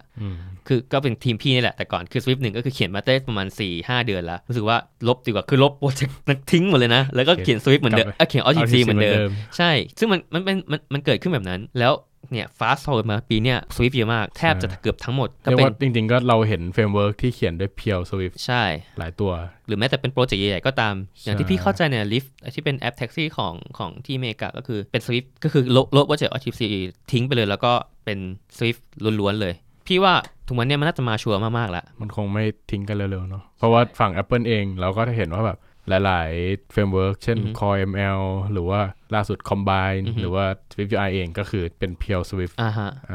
ไม่มีเพราะว่าเฟรมเวิร์คบางอันก็ยังเป็น Objective-C อยู่ใช่แต่มันก็ไม่ได้หมายความว่า Objective-C มันจะ completely ตายอะไรมันอาจจะอยู่กับเราตลอดไปก็ได้จริงๆนะจริงๆเราก็ยังไม่เห็นภาษาอะไรที่ตายเลยนะในปีนี้เนี่ยปี2019ก็คือผ่านมา5ปีแล้ว Swift ก็อยู่ในชีวิตเรามากขึ้นเรื่อยๆแต่ Objective C ก็ไม่ได้ทิ้งไปทีนี้เรากลับมาดูที่ Swift UI พี่คิดว่าสถานการณ์มันน่าจะคล้ายๆแบบตอนนั้นไม่ต่างกันมากใช่ก็คือณ Day 1ตอนเนี้ยมันไม่ใช่ว่าทุกคนจะแบบโอเคคุณเขียนแต่ Swift UI แล้วคุณจะหางานทำสมมุตินะฮะหางานทำแล้วก็ดำรงชีวิตอยู่เป็นสัมมาอาชีพเป็น Swift UI developer ก็ไม่ใช่ก็คือ UI Kit ก็ต้องมีอยู่ความสามารถของ UI Kit ตอนนี้เอาจริงน่าจะยังมากกว่า Swift UI เยอะพอสมควรนะหลายๆอย่างที่ Swift UI ยังไม่มีที่แน่ก็การคุม separator ใน list แล้วกันโอ้เจ็บปวดมาก คือเราเอา separator ใน Swift UI ออกไม่ได้เรามี list แล้วบังคับต้องใส่เส้นทำไม น่ะไอ้ก็เป็นหนึ่งตัวอย่างหรืออย่าง collection view อย่างเงี้ยเขียน collection view บางทีง่ายกว่านะครับเขียนมาตลอดอยากได้อะไรที่เป็นกริด swipe ซ้ายขวาบนล่างได้เจอ Swift UI ไปแบบโอ้เครียด ก็เจออย่างนั้นจริงๆก็มองว่า Swift UI ก็คงเหมือนตอนที่ก็คือ Swift ในยุค Objective C ใช่การที่ Swift เกิดมาชั้นใดและอยู่ยังไง Swift UI ก็เป็นชั้นนั้นใช่ครับวันหนึ่งเราจะบอกว่าเอ้ยทุกวันนี้เราบอกว่าเราเจอวิวที่เป็น Objective C เขียนไว้เป็น Objective C บอกเอ้ยนี่มัน Legacy นี่อีกหน่อยเราก็เห็นว่าเอ้ยมันเป็น UI view มัน Legacy ใช่อะไรอย่างนี้อะไรประมาณนั้นแต่ถ้าถามว่าเราไม่เข้าใจเลยสมมติในครึ่งปีแล้วกันเราไม่เข้าใจ UI คิดเลยถามว่าอยู่ได้ไหมพี่คิดว่าเราก็ยังอยู่ไม่ได้นะ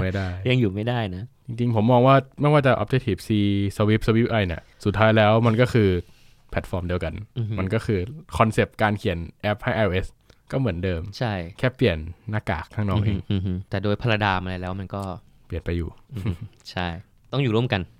นี่ก็เคยมีคนถามนะว่าแบบจำเป็นรู้ Objective C ไหมถ้าเราเขียนทุกวันนี้ยังมีคนถามอยู่ใช่แบบว่าเอ้ยหัด Swift อย่างเดียวได้ไหมไม่อ่าน Objective C เลยได้ไหมถามว่าทำได้ไหมจริงๆก็บอกว่าพอปีนี้นะณวันนี้เขียน Swift คนเดียวเอาตัวรอดได้ใช่แต่ถ้าคุณรู้ Objective C ด้วยคุณจะได้เปรียบมากกว่าอยู่ดีถูกต้องเพราะว่าสุดท้ายแล้วมันก็มีบางอย่างลึกๆข้างในที่มันอธิบายได้ตัวมันเองคือเราเห็นว่าข้างในมันเป็นยังไงเราเห็น Objective C ว่าเอ้ยมันทำงานอย่างนั้นอย่างนี้ยังไงเราก็เข้าใจApple Development มากขึ้น iOS อะไรอย่างงี้แล้วก็เรื่องของงานการด้วยบางที่ก็ require Objective C ถ้าหากว่าอย่างที่บอกกันเนาะไม่เลือกงานไม่ยากจนอ่ะคือถ้าเราจะเลือกแต่งงานที่จะเป็น Swift อย่างเดียวบางทีบางงานมันก็น่าเสียดายบางทีเราอาจจะเสียโอกาสอะไรดีๆก็ได้ใช่ครับใช่ไม่ถึงกับ must know แต่ว่า good to know ใช่ซึ่งก็ตัว Get Swift Talk เราก็รอดูกันว่าจะเป็นยังไงใช่แต่จริงๆเราไม่ได้จะพูดแต่ Swift UI หรอกเราจะพูดได้หลายอย่างนั่นแหละหลายท็อปิกที่เราลิสต์กันมาก็น่าสนใจหลายๆอย่างเลยอยากจะเชิญแขกรับเชิญคนอื่นมาเขียนโปรแกรมกับเราบ้างเพราะว่าเราสองคนก็ทำงานอยู่ที่เดียวกันถึงแม้จะคนละทีมแต่ก็มี mindset มี pattern มี architecture เราถูกหล่อหลอมด้วย culture เดียวกันแต่ว่าเราก็อยากจะคุยกับคนอื่นบ้างมันเหมือนกับการที่เราไป community ต่างๆเราเจอแลกเปลี่ยนประสบการณ์เราได้เห็นมุมมองคนอื่นใช่ครับก็คืออยากจะทำแบบนั้นเหมือนกันคือในอนาคตคิดว่าน่าจะมีแขกรับเชิญที่มาเขียนโปรแกรมกับเรามากกว่านี้แล้วก็เรื่องราวที่น่าจะกว้างก็คือวางแผนว่าน่าจะกว้างกว่านี้แน่ๆอยู่แล้วพอถัดจากตัวGet Swift Talk เนี่ยเราก็ในวันนี้เราทำ Get Swift Podcast กันจริงๆก็อย่างที่พูดไปคือว่าพี่รู้สึกว่ามันรีแลกซ์นะมันรีแลกซ์มากกว่าการที่เรามานั่งเขียนโปรแกรมคือตอนเราเขียนโปรแกรมคือมันค่อนข้างเครียดเพราะว่าเราไม่อยากจะทำให้อะไรผิดใช่เราขี้เกียจอัดใหม่เราเกียจมันเหนื่อยนะ ใช่เพราะยิ่งอัดไม่ดีก็คือตัดยากเข้าไปอีกค่อนข้างเครียดแล้วก็เกรงอย่างที่คุณเห็นนั่นแหละก็คือจริงๆเราเป็นคนตลกนะเราสองคนเป็นคนตลกเล่นมุกเลียราดแต่ตอนอ่านแล้วมันค่อนข้างเกรงมากด้วยประสบการณ์ที่ไม่มีด้วยแล้วก็ประสบการณ์ในการอัดวิดีโอที่น้อยด้วยก็ยิ่งทำให้รู้สึกเกรงก็เลยอยากให้มีพอดแคสต์เนี่ยที่เรารีแลกซ์มากขึ้นแล้วก็พูดคุยเรื่องที่มันกว้างๆแล้วก็นอกจากเราสองคนที่จะพูดเรื่องของiOS development หรือว่าใน Apple ecosystem เนี่ยจริงๆอยากจะชวนคนอื่นมาคุยด้วยเหมือนกันคุยกัน2คนมันก็เหงาเนาะใช่ หรือว่าคนที่มีประสบการณ์ในด้านต่างๆถึงว่าก็อยากจะชวนมาคุยกันว่าเป็นยังไงบ้างประสบการณ์หรือว่าในท็อปิกต่างๆที่น่าสนใจซึ่งก็รอติดตามกันดูว่าในอนาคตจะเป็นยังไงบ้างก็ช่วงสุดท้ายของรายการจะเป็นช่วงให้เรา2คนเลือกว่าช่วงนี้นะครับช่วงนี้สนใจอะไรมีความชอบอะไร 1-3 อย่างโอเคน่าสนใจเริ่มที่เรื่องที่พี่ก่อนแล้วกันโอเคพิกแรกของพี่เนี่ยพี่รู้สึกว่าช่วงนี้สิ่งที่น่าสนใจน่าจะเป็นการเปิดตัว iPhone รอบที่แล้วแต่ว่าพี่ไม่ได้ชอบตัว iPhone เพราะว่าพี่จะไม่ซื้อ เครื่องที่มีอยู่มันยังโอเคยังใช้ XS ยังโอเคอยู่ แต่พี่ชอบการที่เขาเริ่มชัดเจนกับลายของ iPhone มากขึ้นก็คือตอนนี้มี iPhone 11 iPhone 11 Pro iPhone 11 Pro Max ซึ่งถ้ามองตรงก็เหมือนกับเรามีจริงๆก็มีค่อนข้างเป็น3 product ของ iPhone ชัดเจนก็คือตัวแต่ใช้คำว่า low cost ก็ไม่เชิง cost มันแพงแต่ว่าเป็น iPhone ที่ดรอปคุณภาพลงมาก็คือตัวรุ่น11แล้วก็ iPhone ปกติที่เป็น mainstream ใช่ครับก็จะเป็น Pro ไปแล้วก็ตัวที่เป็นอัปเกรดขนาดหน้าจอคือถ้าย้อนกลับไปเมื่อนานแสนนานมาแล้วเนี่ยมันจะมี iPhone 5C ไหมฮะจำได้ 5C ใช่ไหมใช่ซึ่งจริงๆมันสวยนะพี่เคยสีสันมันหลักเพราะมันเป็นจริงๆ iPhone 5C กับ iPhone XR เนี่ยมันคล้ายกันมากใช่แต่พอเป็น C เนี่ยรู้สึกชีพมันเป็นรุ่นต่ำข้างหลังเป็นพลาสติกอะไรอย่างเงี้ยเรารู้สึกว่ามันเป็นรุ่นต่ำที่เราไม่อยากใช้อ่ะมันดูเป็นรุ่นถูกๆอะไรประมาณนั้นแล้วก็มันเป็นรู้สึกว่าเป็นโฟนที่เหมือนไม่ใช่คือเรารู้สึกลึกๆอยู่ในใจว่าเราไม่ได้ใช้รุ่นที่มันท็อปอะเราใช้รุ่นต่ำอยู่แล้วมันเนี่ยแต่พอมันเป็น iPhone 11 พี่คิดว่า Apple เขาทำได้ดีในการลบภาพนั้นออกเหมือนเขาปรับ lower bound ขึ้นมามันดูแบบ11คือ mainstream แล้วก็อัปเกรดขึ้นไป just iPhone 11อย่างเงี้ยก็เหมือนเราใช้ iPhone 7 iPhone 8บอกใช้ iPhone 10อะไรไม่ได้แบบ iPhone 11 cheap อะไรอย่างงี้ใช่ก็คือ just iPhone 11 ก็คือพี่รู้สึกว่าความรู้สึกของคนเราอ่ะมันน่าจะ willing ที่จะใช้รุ่นแบบนี้มากกว่าไม่มีความรู้สึกไม่ได้มีชื่อที่เหมือนโดน drop มาจากคนอื่นใช่แล้วก็เรื่องของราคามันก็ 20,000 นิดๆเรียกว่าจริงๆกลางๆเปิดตัวถูกกว่า iPhone 8 ถึงiPhone XR ตั้ง 8,000 ใช่เอาจริงๆพี่รู้สึกว่ามันไม่ได้ห่างจากมือถือยี่ห้ออื่นๆมากนักมันจึงทำให้เราไม่รู้สึกว่า iPhone มันแพงเรียกว่าเป็นราคาที่จับต้องได้ใช่เพราะก่อนนั้นน่ะเราโฟกัสกันที่ iPhone 10 iPhone 10s เรามันราคา 30,000 40,000 ทุกรุ่นอย่างเงี้ยเราก็รู้สึกว่าโห iPhone มันแพงจังเลยแต่ตอนเนี้ยพี่รู้สึกว่าโอเคถ้าคุณรู้สึกว่ามันแพงคุณใช้รุ่นธรรมดารุ่นธรรมดาถ้าคุณรู้สึกโปรมันแพงคุณใช้รุ่นธรรมดาคือคุณเป็นคนธรรมดาคุณใช้รุ่นธรรมดาแต่ถ้าคุณจะใช้รุ่นโปรเพราะคุณเป็นโปรหรือ anyway คุณเป็นอะไรก็ได้คุณใช้รุ่นแพงมันฟังดู make sense มากกว่าที่แบบจะดรอปราคาดรอปไปใช้ตัวอื่นพี่คิดว่าลายการผลิตมันน่าจะคล้ายๆกับ Mac นะก็คือมันมี Mac ที่มัน MacBook อะไรประมาณนั้นแล้วก็มี MacBook Pro หรือ MacBook Air ใช่หรือ iMac Pro Mac Pro คือของมินิมีใช่พอมันเป็นโปรเลยว่าเฮ้ยมันแพงมันก็ make sense แหละมันแพงเพราะมันเป็นรุ่นโปรแล้วนะใช่งั้นถ้าเราไม่ได้จะโปรเราก็ใช้รุ่นธรรมดามันก็ก็ไม่แย่นี่หว่าซึ่งจริงๆมันก็แค่การ naming เนาะ naming ใช่แต่มันมีผลกับจิตวิทยาพี่ว่ามันฉลาดมากพี่คิดว่า Apple เดินท่านี้ได้สวยงามมากแต่ว่าต้องยอมรับว่ามันไม่ทำได้แค่วันเดียวมันน่าจะต้องใช้เวลาถึง2 ปีเลยพี่คิดว่าเขาคิดมานานแล้วแหละเรื่องเนี้ยต้องค่อยๆปรับความรู้สึกคนใช่แล้วพี่คิดว่าพี่เลยชอบงานอีเวนต์ครั้งนี้เพราะว่ามันทำให้ความรู้สึกของเรามันอาจจะซื้อโทรศัพท์ได้ถูกลงแต่ว่าความรู้สึกมันก็ยังโอเคนะนั่นแหละครับพี่ก็เลยเลือกพิกงานเปิดตัวผลิตภัณฑ์รอบล่าสุดของ Apple ก็ของผมอย่างแรกที่พิกมาก็ช่วงนี้อันนี้ก็เรียกว่าช่วงปีนี้นั่นแหละผมสนใจ Machine Learning in Mobile เพราะว่าผมรู้สึกว่า Machine Learning มันเป็นแบบ buzzword ที่เราได้ยินกันตลอดเวลาเลยว่าทุกอย่างต้อง AI ไอ้นั่นไอ้นี่ต้อง AI แล้วก็แบบมันมีอะไรน่าสนใจเพราะว่าตอนผมทำโปรเจกต์จบผมก็ทำเรื่อง AI หลังจบมาผมก็เจอ AI อยู่เรื่อยๆได้ยินคำนี้ตลอดเวลาก็รู้สึกว่าไหนๆผมก็ทำงานด้านโมบายมีอะไรที่เป็น AI แล้วบวกโมบายได้บ้างซึ่งพอคิดไปคิดมาจริงๆเนี่ยเราจะเห็นว่ามันอยู่กับเรามาสักพักแล้วไม่ว่าจะเป็น Siri หรือว่าจะเป็นแบบโฟโต้ใช่โฟโต้หรือว่าเรื่อง Portrait Mode มันไม่ใช่ Image Processing ธรรมดาแต่เป็นแบบมี AI oriented เป็นเขาเรียก AI oriented หรือว่าแบบทุกอย่าง AI มันอยู่รอบตัวเราซึ่งผมมองว่ามันดูเป็นอะไรที่จับต้องได้มันดูไม่ใช่แค่คอนเซปต์จากหนังเรื่อง AI สมัยก่อนที่ดูตอนเด็กๆว่าแบบAI จะเป็นอย่างนั้นอย่างนี้แต่ว่ามันคือสิ่งที่อยู่รอบตัวเราซึ่งในiPhone ล่าสุดที่เขาเปิดตัวจริงๆเราก็เห็นแล้ว 2-3 รุ่นที่ผ่านมาเนี่ยเขาจะชอบพูดว่าในชิป A เท่านี้มันมีส่วนที่สำหรับ Neural Computing ก็เหมือนกับ iPhone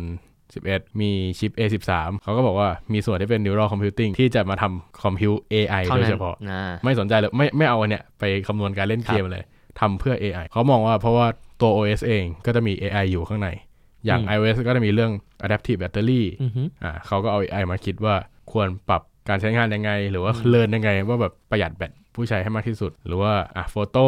การโฟกัสการอะไรอย่างงี้อย่างล่าสุดก็จะมีน่าจะเป็นออโต้โฟกัสหรืออะไรสักอย่างที่เขาเปิดตัวมาว่า ก็เป็น AI แล้วก็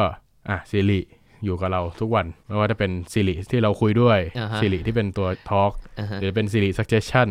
หรือจะเป็น Siri Shortcut Siri อยู่กับเราตลอดเวลา Siri อยู่กับเราทุกที่บางทีมันก็ขึ้นมาเราแค่พูดว่าเฮ้ Siri อะไรเงี้ยมันก็จะขึ้นมาของมันเองบางทีเราคุยกับเพื่อนอยู่มันก็ขึ้นมาใช่ซึ่งก็เรียกว่าผมเลยสนใจว่าmachine learning ในโมบายเป็นยังไงครับอย่าง iOS ที่ผมสนใจชอบมากคือ CoilML ตั้งแต่จริงเข้ามาแต่ตอนที่ CoilML 1เปิดตัวแล้วว่าแบบเราสามารถเอาโมเดลที่เราเรียนมาแล้วเราก็ฟีดอินพุตมาได้เอาพุตออกมาจากโมเดลแล้วเราก็โมเดลเนี่ยไปใช้ผมมองว่าแบบมันไม่จำเป็นต้องส่งไปหาเซิร์ฟเวอร์ไม่ต้องแบบมีฟาร์ม AI ขนาดใหญ่ตัว Xcode 10ก็มีตัวสร้างโมเดลมาด้วยใช่ไหม Create ML ใช่ซึ่งก็เป็นเพราะCore ML มันมาตอนน่าจะ3 ปีแล้วตอนนี้เป็น Core ML 3ครับซึ่งตอน Core ML 1มาแล้วก็ทำแอปใช้ได้แล้วก็มี Core ML 2ก็เพิ่มความสามารถมาเรื่อยๆอย่างตอนนี้ Core ML 3ก็มีเรื่องพวก Sound สามารถเรียนโมเดลเสียงได้อย่างใน Create ML เวอร์ชัน2เราก็สามารถโยนไฟล์เสียงเข้าไปแล้วก็สร้างโมเดลว่านี่คือเสียงนกเสียงกาเสียงหมาเสียงแมวเราก็เอาอันเนี้ยพอร์ตกลับมาใช้ในแอปเราได้ซึ่งผมมองว่าเราไม่จำเป็นต้องเป็น Data Scientist ในการเป็นผู้ใช้ ML เราสามารถเป็น End User ได้ใช่มันรู้สึกว่ามันเข้าถึงง่ายแล้วยิ่งถ้าสมมุติแอปใหม่ๆจะมีอะไรที่เป็น ML ไว้ด้วยเนี่ยมันน่าจะHype เหมือน Swift UI Hype เหมือนกันในดับ DC นี่มีเซสชั่นเกี่ยวกับ ML เยอะไหมครับเบนได้เช็คหรือเปล่ามีตัว Core ML 3ว่ามีที่แบบ Sound Synthesize เป็นยังไงตัว Sound Recognition เป็นยังไง Speech Recognition แล้วก็จะมีเรื่อง Create ML อัปเดตว่ามีอะไรใหม่แต่ผมก็ยังมีเวลากลับไปดูเซสชั่นในดับ DC เลยแต่ว่าเรียกว่าไม่หนักเท่าปีที่แล้วเพราะว่าปีนี้โดน Swift UI กบใช่เราโดน another hype ใช่เราโดน another hype เราเลยแบบแย่งกันเองอ่ะใช่แต่ว่าปีที่แล้วเนี่ยจะพูดเรื่อง ML เยอะมากว่าแบบทำแอปยังไงให้แบบใช้รูปใช้วิดีโอทำอะไรเต็มไปหมดก็ซึ่งจริงๆเราก็เห็นเทรนด์ช่วงนี้ก็มาเพราะจริงๆแพลตฟอร์มอื่นเช่น Android เขาก็มีตัว Compute กับ AI ไฟใน OS ด้วยกันก็คือทุกคนพยายามโฟกัสว่าเนี่ยมันต้องเป็น AI มันต้องเป็น Digital Well-being แล้วก็ Declarative UI Pattern มาทำมาด้วยกันแต่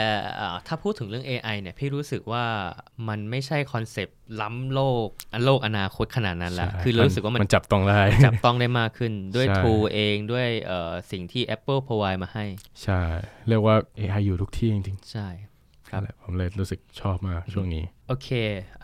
ของพี่อีกอันนึงน่าจะเป็นเรื่องของหนังสือเนาะพี่ชอบเล่มหนึ่งที่รู้สึกว่าก็คือได้อ่านตอนนั้นก็ไกลๆว่าจะถูก Dev Manager บังคับให้อ่านนิดนึง แต่ anyway ก็คือชอบเล่มนั้นก็คือหนังสือชื่อว่า The Effective Engineering หรือ The Effective Engineer เดี๋ยวจะพูดลิงก์ไว้ที่ show note อีกทีนึงชื่อน่าสนใจนะก็คือมันเป็นหนังสือเกี่ยวกับ Engineer นี่แหละว่าการทำงานให้เป็น Engineer ที่ดีเป็นยังไงการคิดทำงานที่มันจะ leverage ก็คือเหมือนกับเราถ้าเราประหยัดสมมติว่าถ้าเราทำงานเนี่ยเราประหยัดได้5นาทีใช่ไหมครับแต่ถ้าหากว่าทำให้ทุกคนประหยัดได้5นาทีเหมือนกันทั้ง department เนี่ย company อาจจะประหยัดได้เป็น100ชั่วโมงต่อเดือนต่อปีอะไรเงี้ยได้เลยทีเดียวใช่ซึ่งมันเปลี่ยนวิธีคิดของเราว่าบางทีเราไม่ใช่แค่โคดเดอร์อ่ะเราไม่น่าเขียนโค้ดเดี๋ยวมันมีหลายๆอย่างเช่นถ้าทำอันเนี้ยคุ้มที่จะทำไหมหรือเราไปทำอย่างอื่นดีกว่าหรือปัญหาเราต้องแก้เนี่ยเราคุ้มที่จะแก้ขนาดไหน mindset ในการเป็นเอนจิเนียร์ที่ดีอ่ะเป็นประมาณยังไงจริงผมมีคำถามหนึ่งที่หลายๆคนชอบถามเอนจิเนียร์โปรแกรมเมอร์โคดเดอร์อิมพลิเมนเตอร์อะไรก็ตามต่างกันยังไงสดๆร้อนๆเลยพี่ได้ไอเดียนี้มาจาก Another Manager เขาเกริ่นกับพี่ว่าประมาณนี้เขาบอกว่า developer อ่ะเหมือนกับเราอ่ะเขียนจุดเหมือนกับคือขั้นเริ่มต้นอ่ะเราเป็นแค่เขียนจุดอ่ะการเขียนจุดเป็นมันสร้างรูปภาพอะไรไม่ได้แต่พอเราเริ่มเป็น engineer หรือว่าเราเริ่มจริงจังกับมันมากขึ้นอ่ะเราเริ่ม connect the dot เราเริ่มเขียนเป็น2แกนและ x y เราเริ่มเขียนกล่องสี่เหลี่ยมได้ใช่ไหมฮะเราเริ่มวาดเชฟต่างๆออกมาได้เราเริ่มดีไซน์ได้แล้วก็ถ้าเราเริ่มเป็นซีเนียร์มากขึ้นน่ะมันเหมือนเรามีอีกแกนหนึ่งออกมา3 มิติเป็นแกน3 มิติเริ่มเขียนกล่องได้เว้ยเอากล่องให้มันคุยกันว่ะแล้วพอเราเริ่มทำอย่างเงี้ยคือ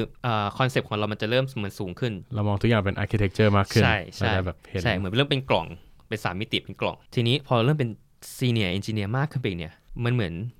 เรามีเป็นมิติที่4ที่เราวาดไม่เห็นละเราวาดไม่ได้ละแกนเวลาวิ่งผ่านใช่มันเหมือนการคุยกันระหว่าง2โลกอ่ะในที่นี้มันอาจจะแบบคนละดีพาร์ตเมนต์กันก็คือมันไม่ใช่แค่ระหว่างกล่องคุยกันละมันเหมือนระหว่างจักรวาลคุยกัน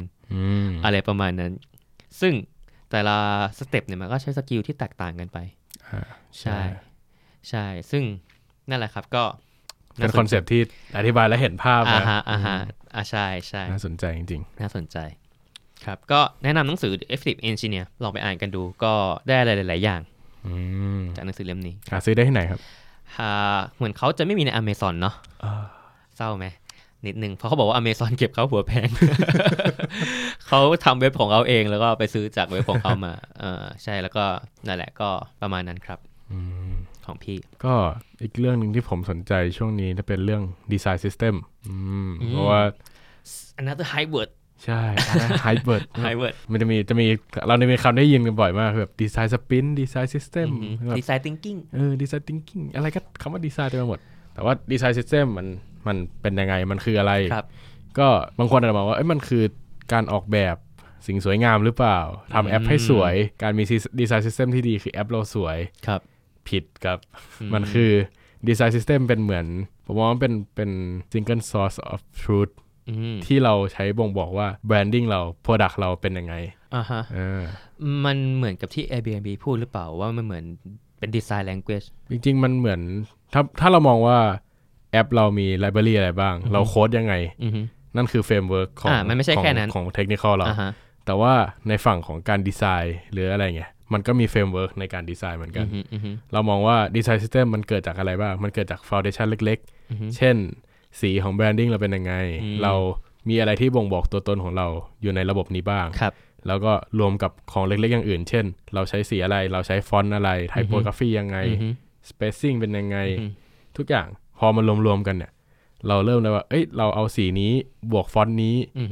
เราได้อาจจะได้ Tech View ขึ้นมาหนึ่งเราก็มองว่าเรามี element อันหนึ่งที่ทุกคนเอาไปใช้ได้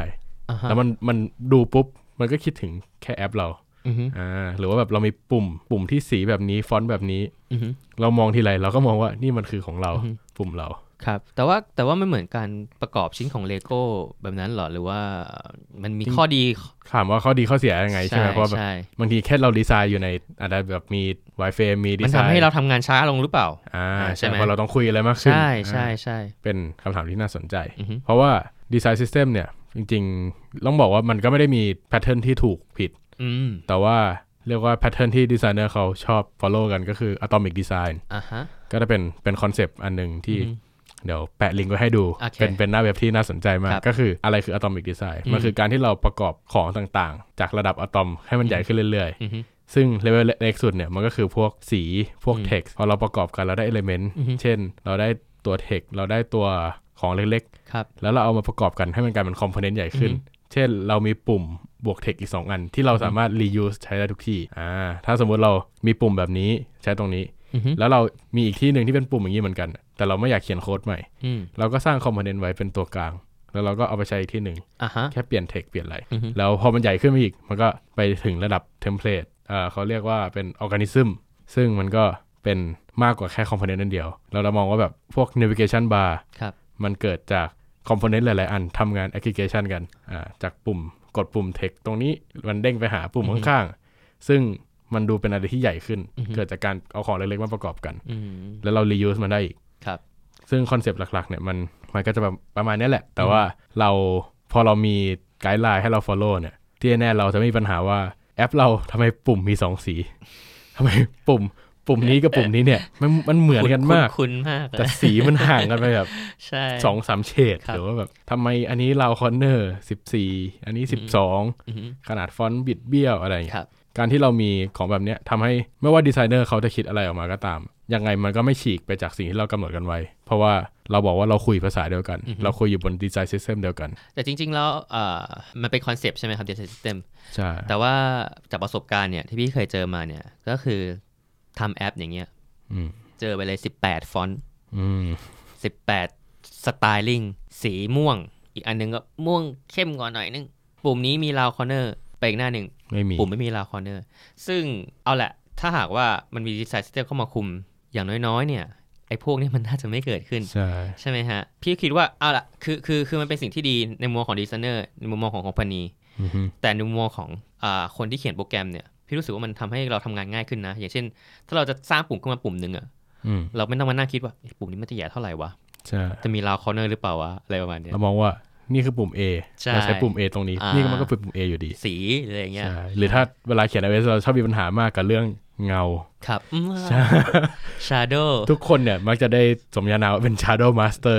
เมื่อเราใส่ shadow ให้กับวิวของเราเสร็จจะเป็น shadow master แล้วทุกครั้งที่เรามีวิวใหม่เราต้องการใส่ shadow แบบเดิมเลยเราบอกว่าเอา blur เท่านี้ radius เท่านี้เราเสิร์ช Google ใหม่ทุกครั้งเลยว่า how to create shadow in view หรือไม่เราก็จะบอกว่าไปถาม shadow master ที่นั่งอยู่ตรงนั้นใช่มันเพนนะจริงๆใช่ครับว่าเรามองว่ามันก็เสียเวลาเหมือนกันการที่เราแบบทำอะไรซ้ำๆแบบไม่ efficient เลยซึ่งถ้าสมมุติเรามีคอนเซปต์อะไรสักอย่างที่เรา follow ได้หรือเรา reuse ได้เลยแบบ for free มันประหยัดเวลามากแต่แน่นอนพี่คิดว่ามันไม่ได้ทำกันได้ในชั่วข้ามคืนนะใช่มันก็เป็น buzzword เหมือนกันก็คือทุกคนจะเคลมว่ามีไม่ได้มันอยู่ที่ข้างในมันไม่ได้บอกว่าแค่คุณมีเท่ากับเหมือนเขาเป็น agile อ่ะใจเป็น agile ก็ไม่ agile เราบอกว่าบริษัทเราเป็น agile มันไม่ได้อยู่แค่ชื่อมันอยู่ที่ข้างในมันอยู่ที่ระดับ DNA ซึ่งแน่นอนพี่คิดว่ามัน take time แหละใช่ต้องค่อยๆปรับเปลี่ยนไปใช่ครับใช่เรียกว่ามีก็ดีไม่มีก็ไม่ตายแต่ปวดร้าวก็เจ็บอยู่พี่ว่ามันโลกนี้มันดีขึ้นทุกวันแหละแต่ว่ามันอาจจะดีขึ้นทีละน้อยๆทีละน้อยๆก็ต้องค่อยๆปรับกันไปเพราะว่ามันไม่มี best practice for ไม่มี best solution มันมีแค่ solution ที่มัน suitable นะตอนนั้นเวลาเปลี่ยนไปมันอาจจะต้องเปลี่ยนตามใช่ครับก็นั่นแหละครับผมสนใจดีไซน์ซิสเต็มมากผมเลยชอบอะไรสวยๆงามๆพิกสุดท้ายของพี่จริงๆก็เพิ่งคิดได้ไม่นานมานี้นี่แหละเพราะว่ามันได้ทำท่าเหมือนจะจากพี่ไปฟังแล้วดูเศร้านั่นคือ Kindle ของพี่นั่นเองพี่ใช้ Kindle Oasis คือปกติพี่จะชอบอ่านหนังสืออยู่แล้วแต่ว่าก็คือก่อนหน้านี้ก็จะอ่านแต่หนังสือภาษาไทยนั่นแหละก็คือเราชอบหนังสือแล้วก็อ่านหนังสือภาษาไทยไปเรื่อยๆทีนี้พอเราเจอ Kindle อ่ะพี่รู้สึกว่ามันดีนะมันเหมือนรักครั้งใหม่มันไม่ใช่แค่ว่ามันเล็กหรืออะไรอย่างนี้คือหน้าจอของมันอ่ะมันเป็น e-ink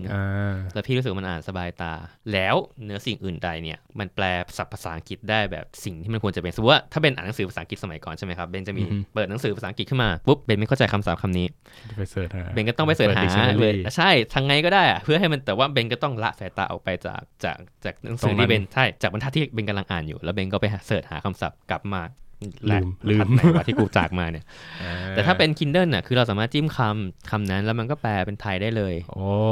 ใช่ซึ่งพี่ว่ามันทำให้การนี่แหละมันคือ ideal world ที่มันควรจะเป็นของการอ่านหนังสือภาษาต่างประเทศมันคือสิ่งที่ e-book ควรเป็นใช่ใช่ใช่บวกกับการที่เป็น e-ink เนี่ยมันไม่แสบตาเพราะว่ามันจะเหมือนหนังสือมันเหมือนหนังสือเลยใช่มันกระดาษถูกต้องเราประหยัดแบตได้นะ e-ink อยู่ได้ละเหมือนเป็นเดือนมั้งถ้าเป็นบางรุ่นนะฮะเรียกว่าลืมอ่านมากกว่าแบตหมดใช่แล้วก็เก็บหนังสือได้ข้างในเยอะมากคือถ้าหากว่าเราซื้อหนังสือไปเล่นเราก็ต้องมีที่เก็บเนาะพอเยอะๆมันก็จะใช่เหมือนฉากหลังที่เราอัดกันอยู่ใช่แต่ถ้าเป็น Kindle มันคืออยู่ใน Kindle เลยแต่ว่าแน่นอนมันไม่ได้มาแทนที่หนังสือแบบสัมผัสการใช่การดมกลิ่นคาร์บอนเนาะใช่หลายๆอย่างก็ไม่ได้แทนที่หนังสือความรู้สึก feeling อะไรหลายๆอย่างก็ยังอยู่ที่หนังสืออยู่แต่ว่าพี่รู้สึกว่ามันเป็น device ที่พี่ชอบแล้วก็คือพี่จะรัก device บางอันไม่ได้รักทุกอันแต่ว่าอันเนี้ยคือชิ้นนึงที่รู้สึกว่าดีใจที่ยังมีมันอยู่พอวันนี้มันถ้าจะตายแล้วรู้สึกว่าเศร้าจังเลยรีเซ็ตปุ๊บมันก็หายทุกอย่างแก้ได้ด้วยการรีเซ็ตครับก็ประมาณนั้นของผมก็ไม่มีแล้วล่ะคิดไม่ออกเพราะว่าช่วงนี้ก็ไม่ค่อยได้โฟกัสกับอะไรเท่าไหร่จริงๆก็เพิ่งจะมาคิดว่าจะอัดอะไรกันบ้างก็วัน2วันนี้แหละใช่เราเพิ่งบรีฟกันว่าอันเองจริงๆเรามีไอเดียว่าเราจะทำพอดแคสต์ตั้งแต่ day 1ที่เราจะทำตัว Guest Swift Talk แล้วแต่ว่าแน่นอนเราทำทุกอย่างพร้อมๆกันไม่ได้ใช่ก็เพิ่งจะมาเริ่มทำกันวันนี้ตอน0 EP ที่0จะประมาณนี้แหละเนาะก็น่าจะโอเคประมาณนี้ครับเพราะว่านี่ก็ดึกมากแล้วใช่มันก็ดูนานเหมือนกันนะที่เราพูดมาใช่แต่ก็สนุกดีครับก็เป็น feeling ใหม่ก็เดี๋ยวรอครั้งหน้าได้เลิก EP ที่1ดูว่าจะเป็นยังไงบ้างรอติดตามกัน ในช่องทางใดช่องทางหนึ่งนั่นแหละว่าช่องทางลองเสิร์ชดูน่าจะเจอว่าเราจะพูดถึงอะไรกันในตอนที่1แล้วก็จะมีใครเป็นแขกรับเชิญไหมก็เดี๋ยวรอดูกันอีกทีนึงต่อไปโอเคครับก็วันนี้สวัสดีบ๊ายบายแยกย้ายครับผมเจอกันตอนหน้าครับสวัสดีครับ